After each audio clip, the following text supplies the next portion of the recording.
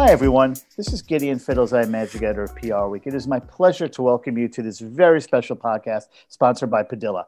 Much gratitude to them for doing so. Our session today will focus on why brand growth cannot happen without PR. Historically, PR communications pros have had nominal input in corporate brand development, if any at all. That has to change. And it has changed for some brands who understand that corporate communications and reputation management is central to and even drives that process. But far too often, companies bring in PR partners at the last minute, right before their brand launch. It's time to reset the C-suite's expectations of the role and value of corporate branding and as one that's essential versus being an afterthought. Clearly articulating why and how strategic communicators have earned a seat, perhaps even the head seat at the table, is critical. It's also time to refine what brand is to employees, investors, and community members. That's why we're here on this very special podcast presented by Padilla in partnership with PR Week. And speaking of special, that is a perfect word for the three terrific leaders who are joining me for this special discussion. Kirsty Foster, SVP of Marcoms at CHS Inc., Sarah Robertson, VP of Comms and CSR at Purdue Pharma, and Matt Kaharski, President of Padilla. Guys, thank you so much for joining me today. Great to be here. Thank you, Matt. Happy to be here. Thanks, Sarah. Thanks, Kirsty. I've really been looking forward to this conversation for quite a while. So, let's just get right to it. What defines a corporate brand is very different today than it was a few years ago, dare I say, even 20 months ago.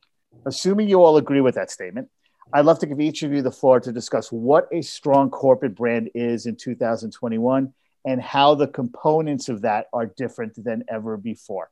I could go to any one of the three of you and be very, very happy with that. But I flipped a coin beforehand, and Sarah, it came out you. So I'll start with you. All right. Well, lucky me, and maybe lucky for Matt and Kirsty, because I'm actually going to take this from a different angle and argue that there's a lot that actually hasn't changed about brand. Brand is made up of multiple parts: your purpose, your governance, your visual identity, what others say about you, and your employee value proposition, just to name a few. But what hasn't changed, the foundation of it all, always, whether it's 20 years ago or 20 months ago, is action. And these are the actions that businesses take that create how people experience you and the people who make up your organization. So in the quick service restaurant business, this could be like in the store when you go and order your coffee. It could be at the corporate level in customer service, in a pharma company. It could be an interaction with a medical science liaison. Whatever the experience is, that experience is driven by a set of actions. And the strongest brands match those actions to their purpose. And then they articulate through your PR team, through the corporate communications team, not what you plan to do, but what you have done to live that purpose. Brands grow or decline based on action, and that's never changed. What has changed is expectations of society and employees and other stakeholders. And I'd point you to some great opinion pieces by journalist Joe Nocera, which gives great summary on society's expectation of CEOs. And here's where communications also plays a really critical role, right? It's the CEO actions and what they say is a major part of the brand, and we play a key role with our CEOs. Terrific way to start this. And so some things have changed and some things have not changed, but things that have changed, that's important now. And Kirsty, I'm going to let you follow up on that. Thank you, Gideon. I've seen an evolution in both corporate brand and reputation during the course of my career. And I think it's important to understand that brand and reputation are certainly not one and the same, but they need to work together to drive your company's business. Brand is really your relevance in the competitive marketplace, while reputation is your credibility and, most importantly, signifies trust. You can advertise your way to a strong brand, but you can't advertise your way to a strong reputation. MIT Sloan published an article way back in 2008 that I've been citing to my company leaders for years, and I think it's still relevant today, saying that your brand is a customer-centric concept that focuses on what a product, service, or company has promised to its customers, while reputation is more company-centric. It focuses on your credibility and respect as an organization and involves a very broad set of stakeholders, including employees, investors, regulators, journalists, local communities, as well as your customers.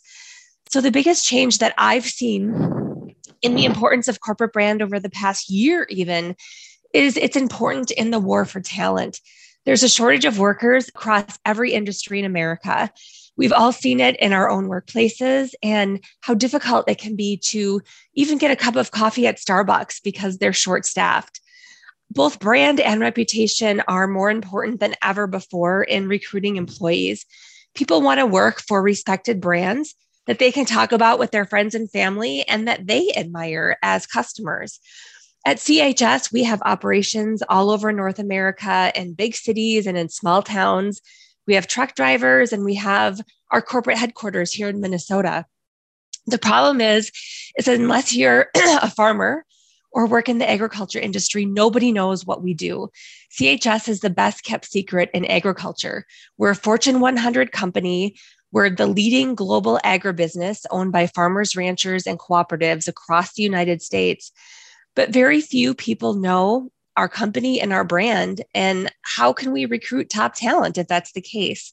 So we're working on an employer brand strategy now aimed at increasing our brand awareness and positioning CHS as a great place to work, not only here in Minnesota where we're headquartered, but in key markets where we operate.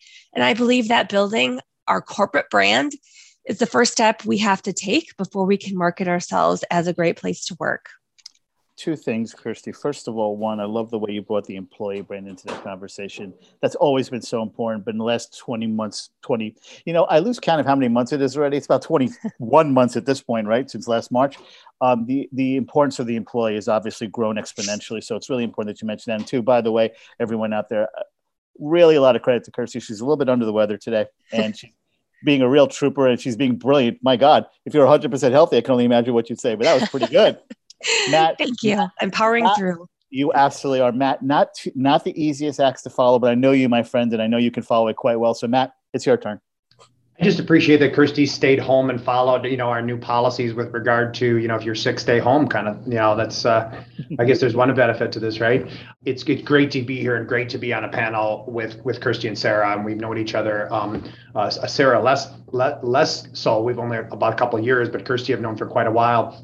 And we do all have very similar points of view on what it takes to have a corporate brand. And it's not a case where the concepts have changed, but the understanding of them definitely has. I mean, if you think about it back, brand has always been about promise of experience, right? But the understanding of brand as promise experience, many years ago was very much limited to what the customers was experiencing around the product and service. But that understanding has changed significantly in two ways. One is understanding that promise of experience for a customer is the entire life cycle of that experience, from the first moment all the way to the purchase of the product, to service, to renewal, to referral. There's a much more of a long tail with regard to what that experience looks like. And second is that it's migrated from products and services to corporate brand. Which is bringing in the stakeholders that Kirsty and Sarah talked about: employees, investors, communities, both local communities and industries. And that's a much more holistic look at that brand experience. And certainly what's happened over the past 20 months is not only has that concept of experience changed, but we've needed to change the experience. And what the expectation is in the consumer environment and in the employee environment, we're redefining it. And that means there needs to be a new communication of that expectation of experience, because it's different than what it was 20 months ago. And thank you for that, Matt. This actually segues really well into the next question I have for all three of you, and it's a very direct one. What does PR uniquely bring to the corporate brand development that other disciplines either don't or can't? And you know what? Might as well just go in reverse order, because I think that makes some sense, right? So, Matt, I'm going to let you answer that one first. Well, there's a reason why our firm has a brand consulting division. It's because of a recognition that that concept of brand has transformed. I think what PR brings to the table more than anything else is a true understanding of multiple stakeholders, and the interconnection between customers, whether it's B2B, B2C, or the supply chain, which we sometimes forget about. The experience extends to the supply chain, and then customers, employees, investors. And as I mentioned earlier, you have two different kinds of community. You've got the the local community for many organizations, but you also have the industry community as well, whether that's peers, whether that's competitors, and our understanding in PR of the interconnections between those different stakeholder groups is essential to building a strong corporate brand. Thank you for that, Matt. I know a lot of you can't see that, but there was a lot of nodding of heads going on while Matt was saying that. It's just so true. Kirsty?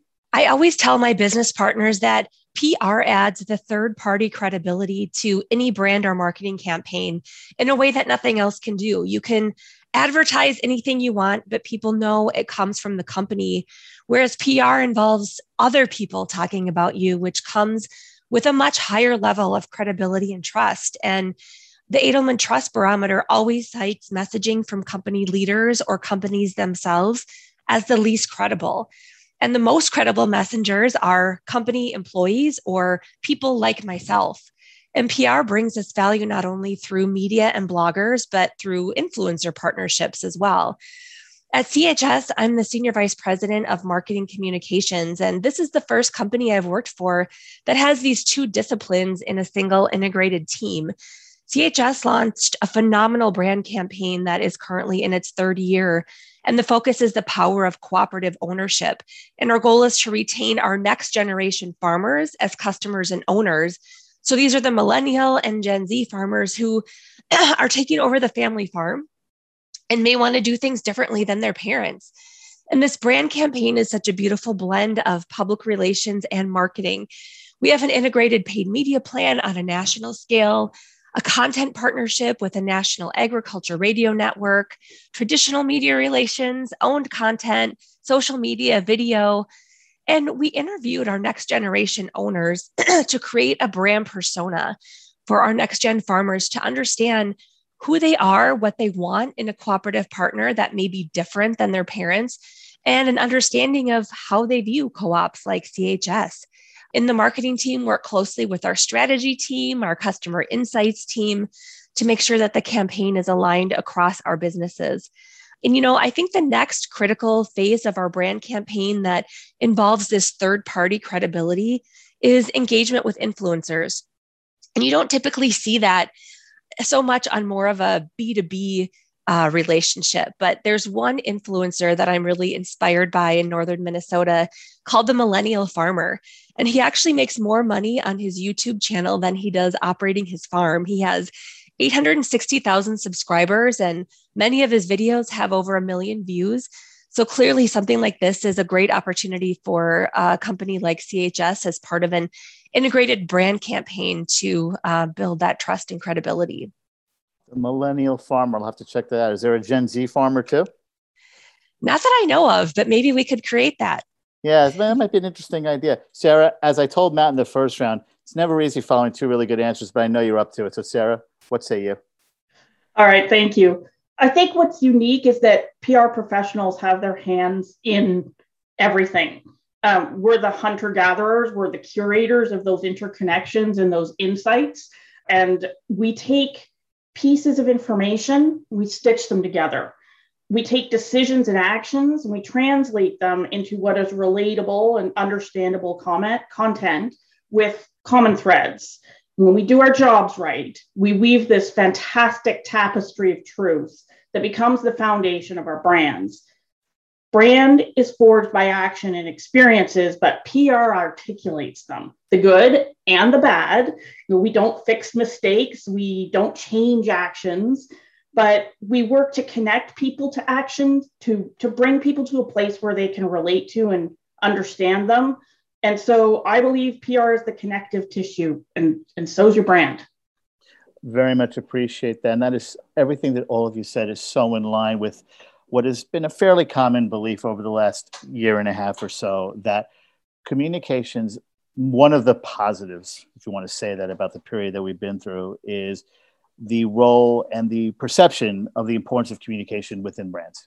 And I think that is a wonderful opportunity now for comms, PR, to get involved in the brand building, brand and reputation building process more than they ever have before. So it's all very, very exciting.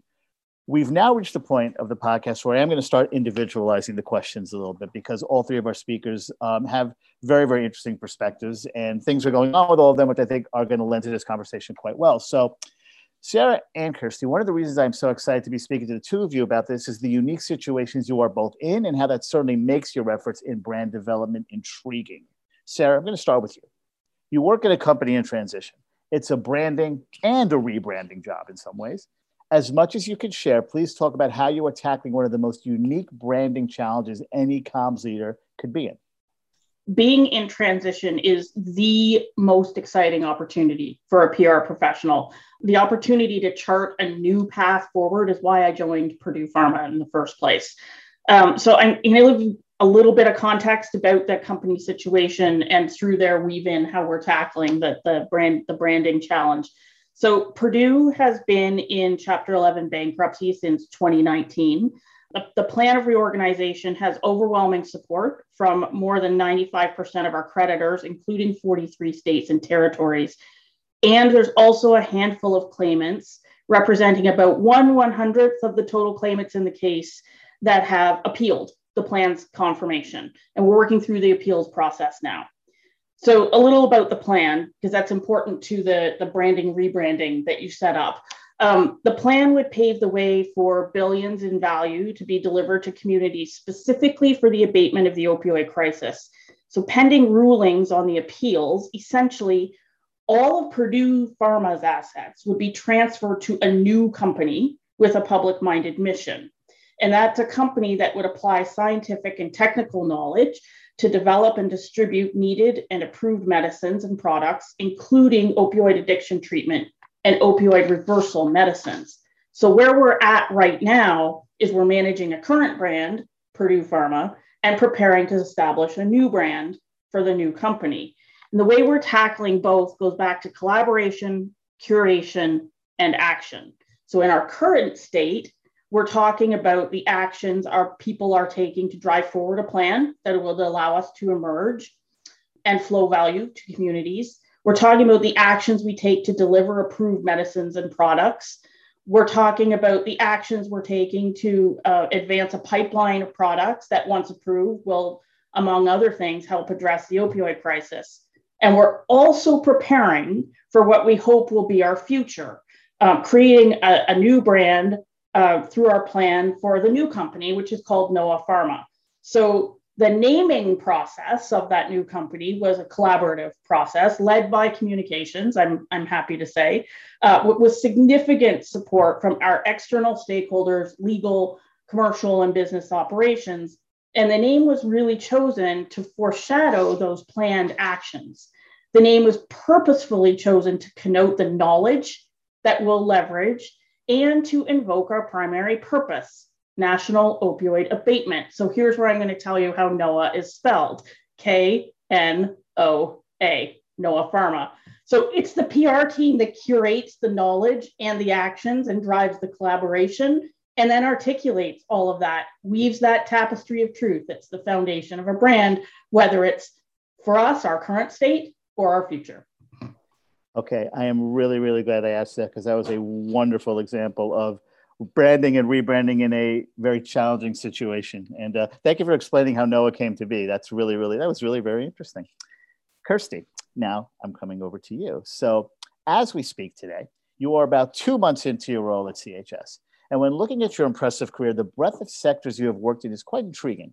In your last 3 jobs, you went from General Mills to Blue Cross Blue Shield to CHS, a large agribusiness cooperative, as you explained before. What brand building similarities are you able to tap into from your previous roles to help CHS? And what are some of the unique brand building challenges you are encountering working in a sector that is huge, but perhaps not as broadly understood or even appreciated? Sure. Well, when I made the switch from General Mills to Blue Cross, I was actually very surprised at how many experiences that I had in the food industry effectively crossed over to health insurance. And I really was not expecting that. Health insurance companies are not really known for being consumer friendly. And my goal in taking the job was to take what I had learned about engaging consumers at General Mills and apply it to the health insurance industry. And the rules of brand and reputation building are really the same no matter where you go. You have to understand your customer, create unique, timely, and engaging and useful content, and then focus on the right channels. And so one of the first campaigns we launched at Blue Cross was a campaign on the 3 golden rules of health insurance at the beginning of the year when many people were getting new plans. And we used media, social media, paid media to let our consumers know that we understand health insurance is complicated and that we are there to help them. The next set of campaigns we actually did with Padilla were focused on diabetes, which is the biggest driver of healthcare costs. And we launched consumer brand campaigns to help people understand that they can prevent or reverse diabetes through diet and exercise, and positioned your health insurer as your partner in your health journey, not just someone who pays or denies your healthcare claims. And that was really new for the health insurance industry, and it was really new for Blue Cross and Blue Shield. At CHS, our customers and our owners are the priority stakeholder group for us. In addition to the brand campaign that I talked about earlier, we also hold in-person events throughout the year with our leadership. In fact, we're just coming off of our annual owners meeting in Minneapolis here with about 1,200 of our owners. We also reach our owners through social media, paid media. We have a quarterly magazine that is sent out, relationships with agriculture media.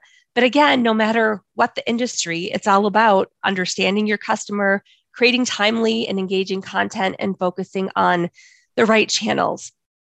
And our brand is really strong with our owners. But as I said earlier, we need to make sure other stakeholders know who CHS is and the value that we bring that ultimately result in the products that everyone purchases in grocery stores. That includes prospective employees, business partners, suppliers, community organizations, NGOs. And this is all very similar to the work that I did with General Mills, taking a company and turning it into a branded house instead of a siloed house of brands in order to gain trust and credibility across all of our stakeholders. And just like General Mills, this is certainly an opportunity I see for CHS and something that I have my eye on in the near future. Thank you so much for that, Kirsty. It's always interesting to see someone like you who comes from some disparate sectors and how it kind of really does all blend together. That's always very interesting to me. Now, Matt, you have counseled so many clients in your storied career.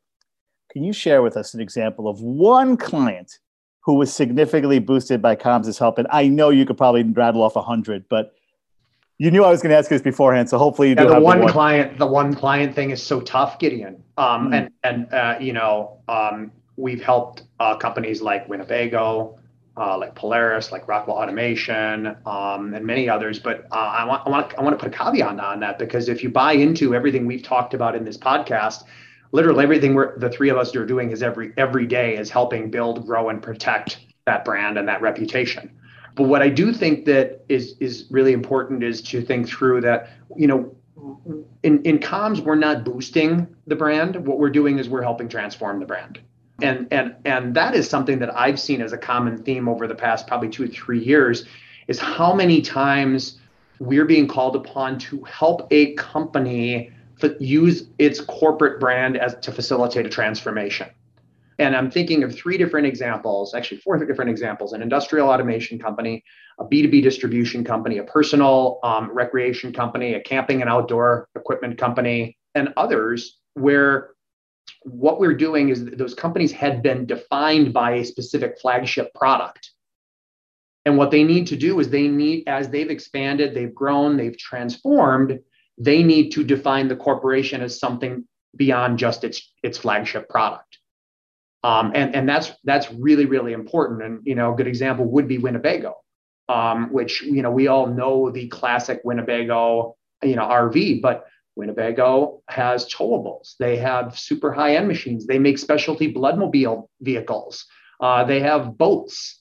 And the corporation Winnebago has become so much broader than that individual product. How do you define a corporate brand that is the organization and still maintain that integrity in the specific product? We're doing that a whole lot these days, Gideon, is delineating between the product experience and the corporate experience. Matt, thank you for answering that question much better than I asked it. That's all right. It's a hard question, because there's the one client thing or the one organization is really, really tough because there are so many different dimensions to this that communications professionals can play into. Yeah, and I suppose it's also like asking a parent who their favorite child is. I mean, that might not have been the fairest thing, but the one thing I certainly will take away from that, though, which I think is really important, is what I love what you said about how PR helps transform brands, not necessarily boost them. So I think that's really, really important distinction because transforming brands is often more important. And that's really great. So I appreciate that insight. Guys, this is the last question. And we're going to bring everyone back in for this one. As we enter 2022, and my God, as we record this, it's less than 3 weeks away. Crazy. There is still a lot of uncertainty among what our lives will look like going forward. And the impact of COVID-19 is still very visible in the business world. What challenges and or opportunities does this present comms pros as their involvement in brand development continues to increase and evolve? And boy, again, I could start with any one of you, but I'm going to go back to the original order, I think. And Sarah, I believe I started with you on the first one, so I'll start with you on this one. All right, thank you. Well, I suspect that the way we choose to talk about vaccination mandates and on-site safety protocols is going to be a new piece of our brands and our reputations going forward.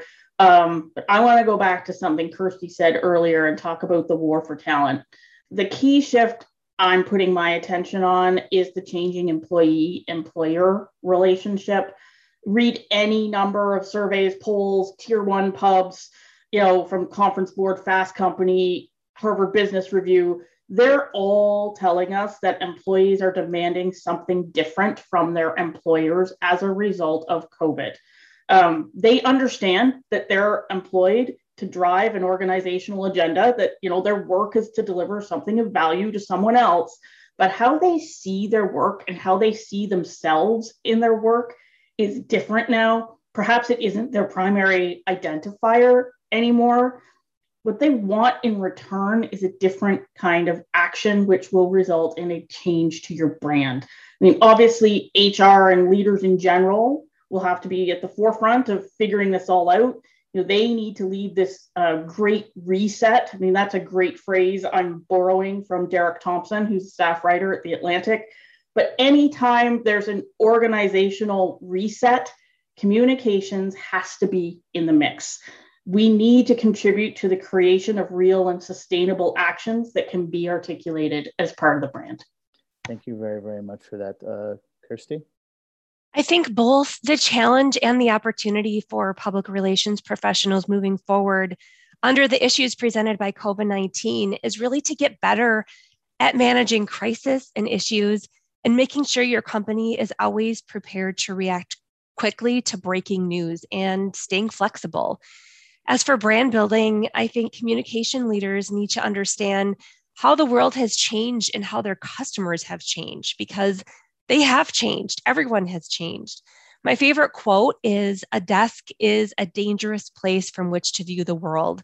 That's by author John Lasser. And I think it's more important than ever for communicators and brand builders to better understand their customers and their stakeholders, meet them where they're at, have conversations with them to understand how their lives have changed, how their perspectives have changed, how their needs have changed.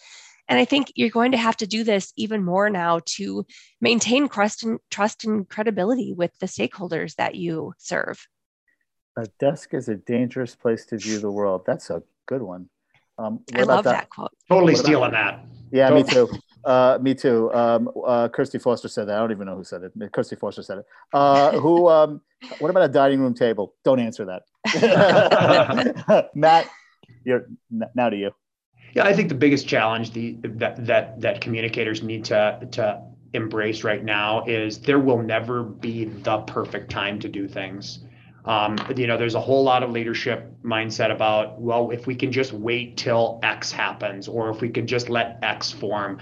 I think we need to, I hate the phrase lean in because it's used so much, but I think we actually need to, really power forward and just assume that the chaos and the distraction and the uncertainty that we're all managing through right now, it's going to be here in some way, shape, or form for quite a long time. So we may as well kind of charge forward and then be just really, really prepared to adjust and modify, but keep the end game in mind. So the idea of waiting for it all to get better, I think we just got to get that out of our heads, because I think it's preventing us from making progress, and there's progress to be made. Thank you for that, Matt. And, as we bring this podcast to a close, the one thing I can't help but think is how the three of you have just lifted the brand of communicator up with some of your wonderful counsel today. So I do thank you for that. And that really was terrific. And Kirsty, Sarah, and Matt, I do want to thank you all so much for sharing your perspectives and taking the time from your very busy schedules to speak with me today. Thanks, of course, to Padilla for making this event possible with its support. And thanks to all of you out there for joining as well and listening in. Please don't forget to go to peerweight.com, where you can check out all the terrific podcasts we have for you. And for now, this is Gideon Fiddleseye, Magic Editor of PR, wishing you all a great rest of your day and, of course, the happiest and healthiest of holiday seasons. Thank you all so much.